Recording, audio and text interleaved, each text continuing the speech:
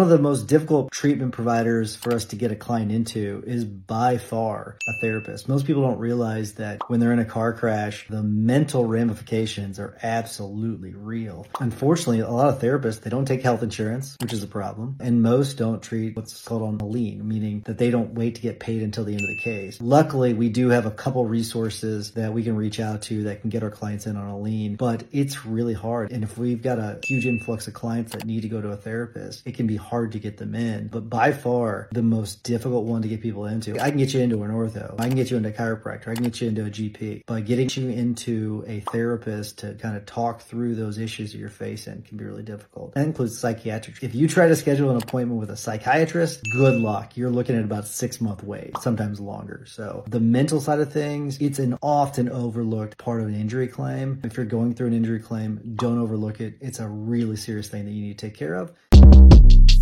Short Cast Club